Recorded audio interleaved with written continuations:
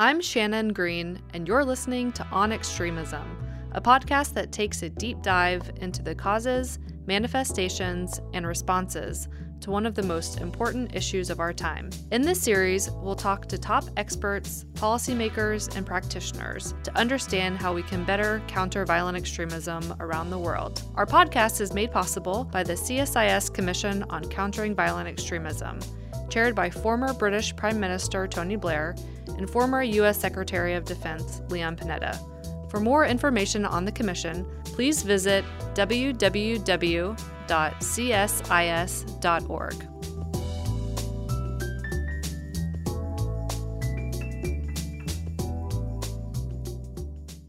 Today we'll be recording 3 podcasts in a series featuring recipients of the Emerging Young Leaders Award, supported by the U.S. Department of State.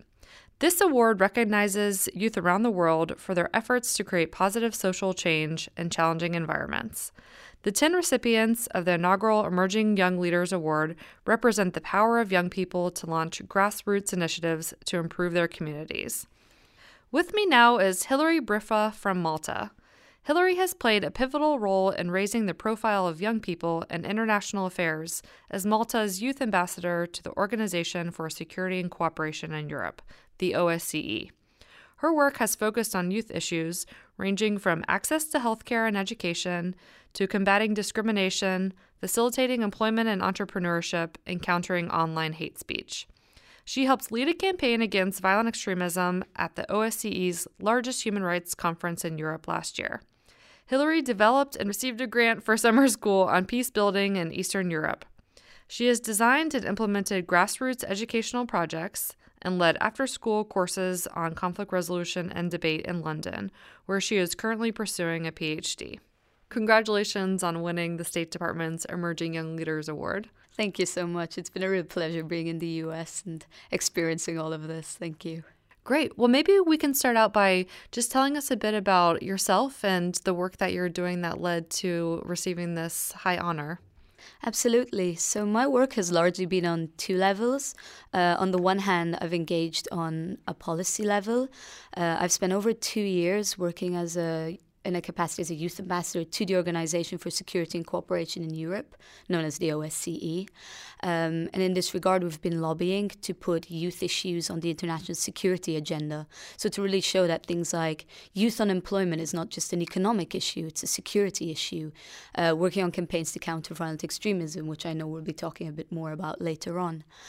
So really trying to encourage policymakers to not just talk about youth issues, but actually engage with youth actors in this regard. We say, stop talking about us without us, literally. So that's kind of been my work on the policy level. And then locally, I've been working with civil society. So in Malta, I co-founded an NGO which works with young people to train them in debate and public speaking.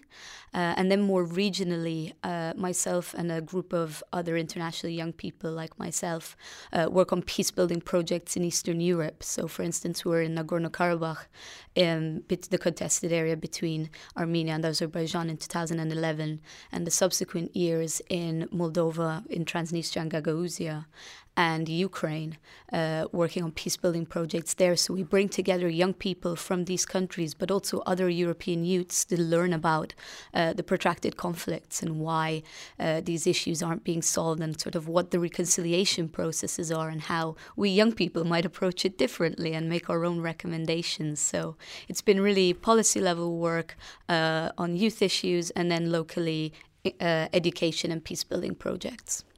Well, given all of the engagement that you've had with young people throughout Europe, what do they tell you in terms of the biggest challenges that they face in their daily lives, or what are the limitations that they face in getting engaged in those kinds of peace-building processes?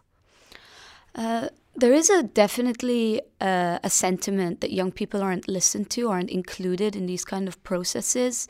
I did mention this idea of talking about us without us. So there's either the idea that young people are only victims in these situations, or that they're actively problematic, that young people are just there to kind of complain about things and kick off revolutions and revolts and not really engage in a proactive manner, when really young people have the energy, the ambitions, and the enthusiasm to bring about the changes that they want to see in society. And in fact, one of the things that I personally find really problematic is when, for instance, there is a run-up to elections. This is on my mind because obviously we're in the US at the moment. There's election fever in Europe as well. There's obviously, I'm currently living in London where there's the mayor elections. So there's a lot of these kind of election fever going on. And there's really often the sentiment by young people that politicians kind of pander to people's needs in the run-up to elections and then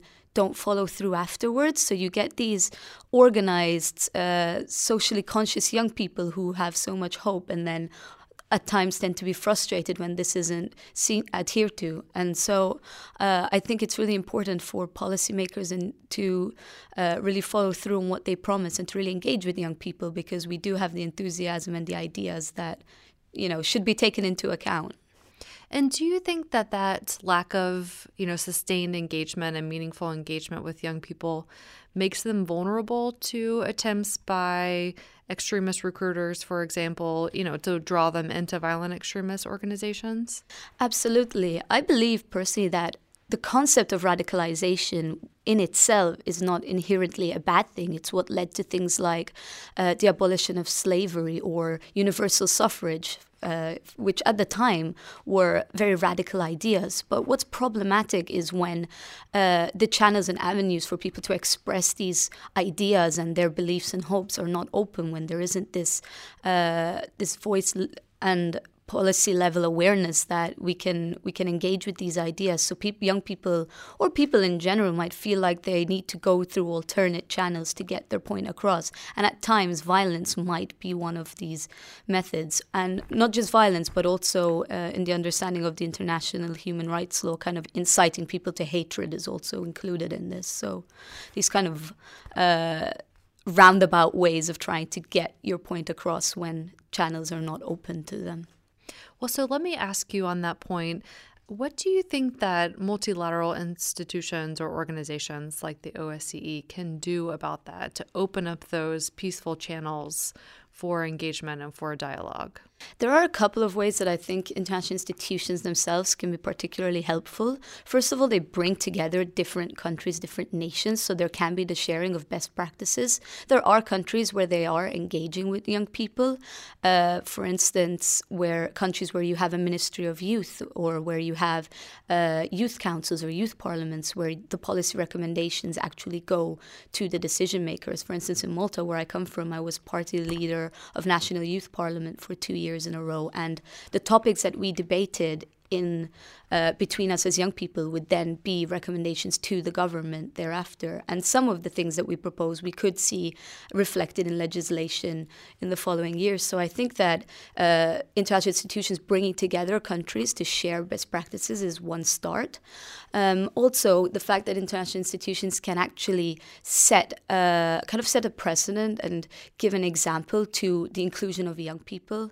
I definitely think the OSCE is to the fore in this regard, in part because obviously I've been involved there, so I've seen it firsthand. But especially with regard to counter-radicalization, we've done a lot of work together, which I'll bring up shortly. But they've actually nominated 3 special representatives on youth who they work with in all areas, because it's not just looking at youth as specifically youth issues, but gaining an understanding that every policy area needs to have a youth dimension to it. So if we're talking about economic issues, we need to look at also the youth dimension to that. If we're talking about gender, same thing, human rights, media. I could go on, obviously, because it's so all-encompassing. With the OSCE, we actually, as youth ambassadors, came up with a youth action plan where we just gave recommendations, and we had over 150 clauses ranging from healthcare to education, because it's such an all-encompassing area that needs to be looked at. Youth comes into everything. Well, you are obviously a great example of a young person who has been very engaged both on policy but also at the grassroots level. Why do you think it is that so many young people are apathetic about policy? And when it comes to countering violent extremism, it's often thought that the solutions are really going to be led by the grassroots level and led by civil society. So I guess the question is really, how do we get more young people engaged in that, in that struggle, if you will, against violent extremism? So as I mentioned, I think that we need to look at, so I do a lot of work on both the policy level and the civil society level. And I think that we need to look at both when approaching this subject, in part because if you don't engage in politics, you become part of the problem and not just a solution you're striving for. So I think these problems that I mentioned before of politicians not fulfilling the expectations of young people, or young people who feel like politics is something that doesn't concern them, something they can't relate to, is part of the problem and not just needing to engage with civil society. I met a political strategist during my time on this program here in the US when I visited Chicago, who was telling me that when we work with politics and we work with civil society, these don't need to be mutually exclusive. And it really gave me this understanding that kind of you don't always need to break the windows from the outside. Sometimes you can go into the house and actually move the walls themselves. So that's the first point I want to make, that I don't think we need to just look at civil society or politics. I think it needs to be kind of both working together and us supporting and working with politicians that we do respect, but who also need to respect us in return. And in terms of civil society level, I do think it's important to show young people that any area they're passionate about does affect the wider remit of policy. So I was just mentioning how everything is interlinked. And as a young person, you might not care about what you think politics is in your understanding, but surely you care about education if you're a young person in school, or about healthcare because everybody gets sick. And it's these kind of other areas when you feel like you're frustrated, like your needs aren't being met in civil society, that often lead people to be frustrated and try and become more vulnerable to extremist narratives, especially when the other side is very good at manipulating the grievances you hold. So we talk about the fact that when it comes to violent extremism, there isn't just one thing that causes it, but it's a kind of a combination of your environment and your own social and psychological makeup that really affected. It's not just one thing, which is why we need such a holistic approach to things. When it comes to my work on countering violent extremism with the OSCE, we actually approach it in 3 different dimensions, which reflect the dimensions of the OSCE. So I've worked particularly on the political and military dimension because my background is more closely aligned to that. I'm currently doing my doctorate in war studies at King's College London. But we also approach it through the economic dimension, and the third dimension is the environmental dimension. So we really try and look at it from very different angles.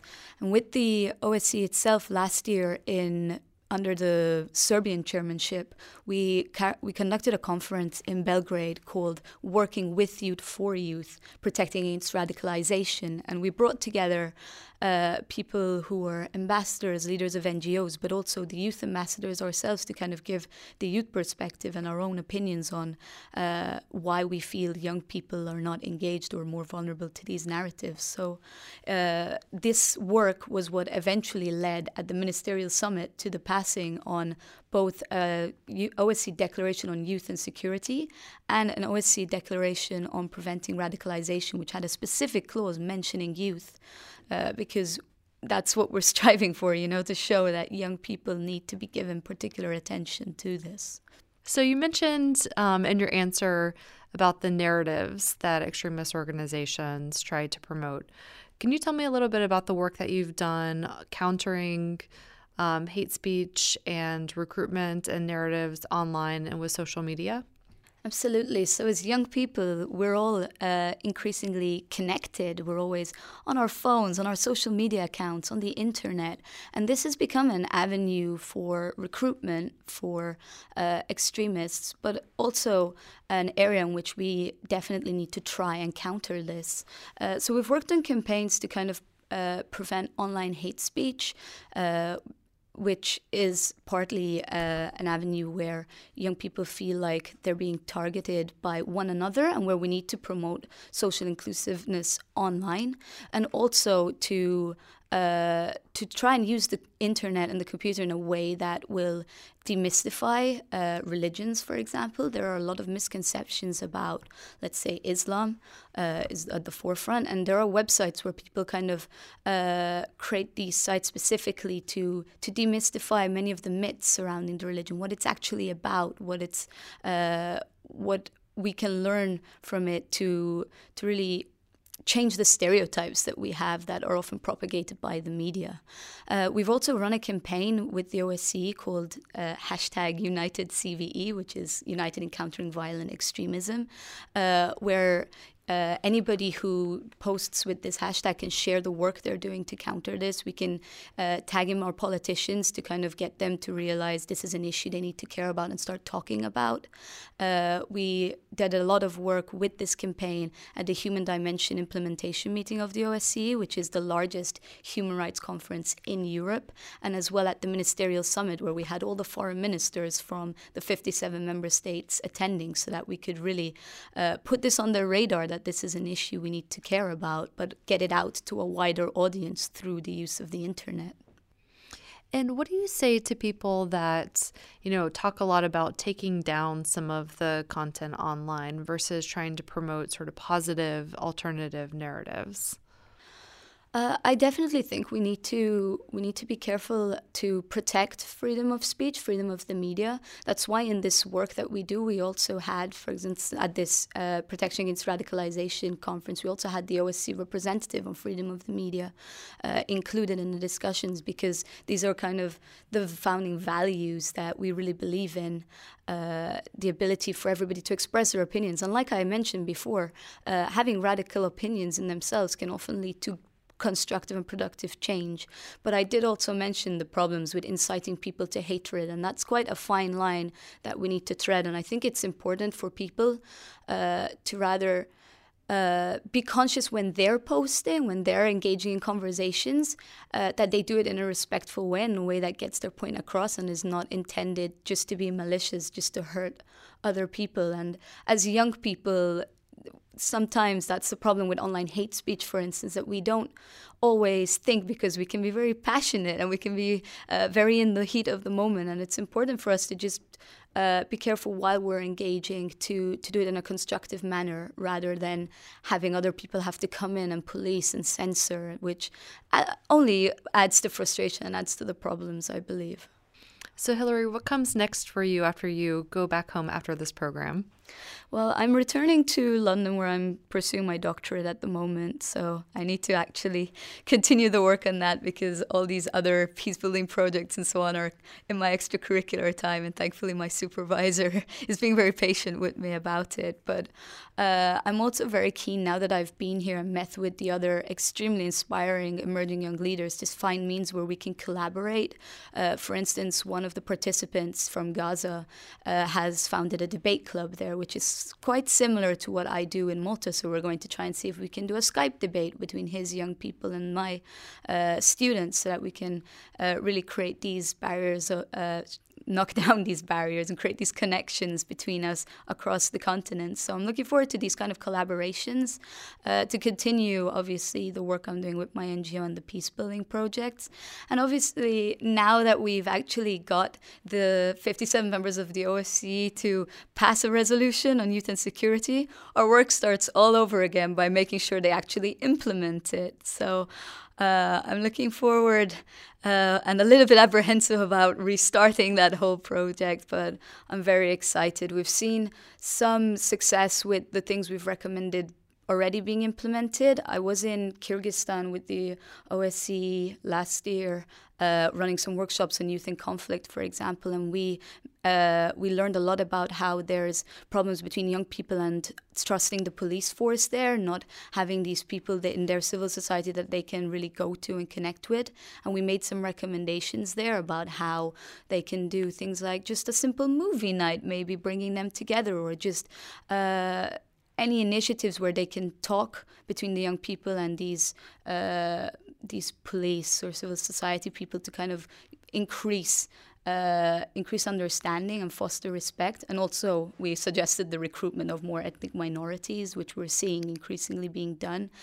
So these kind of things do give me hope that the things we've suggested will come into force. But as youth advocates and youth lobbyists, obviously the work is never over. So I'm here having a wonderful time, but I know that it's only the beginning for when I get back. Great. Well, thank you so much for being here with us today, Hilary, and congratulations on your extremely impressive work. Thank you.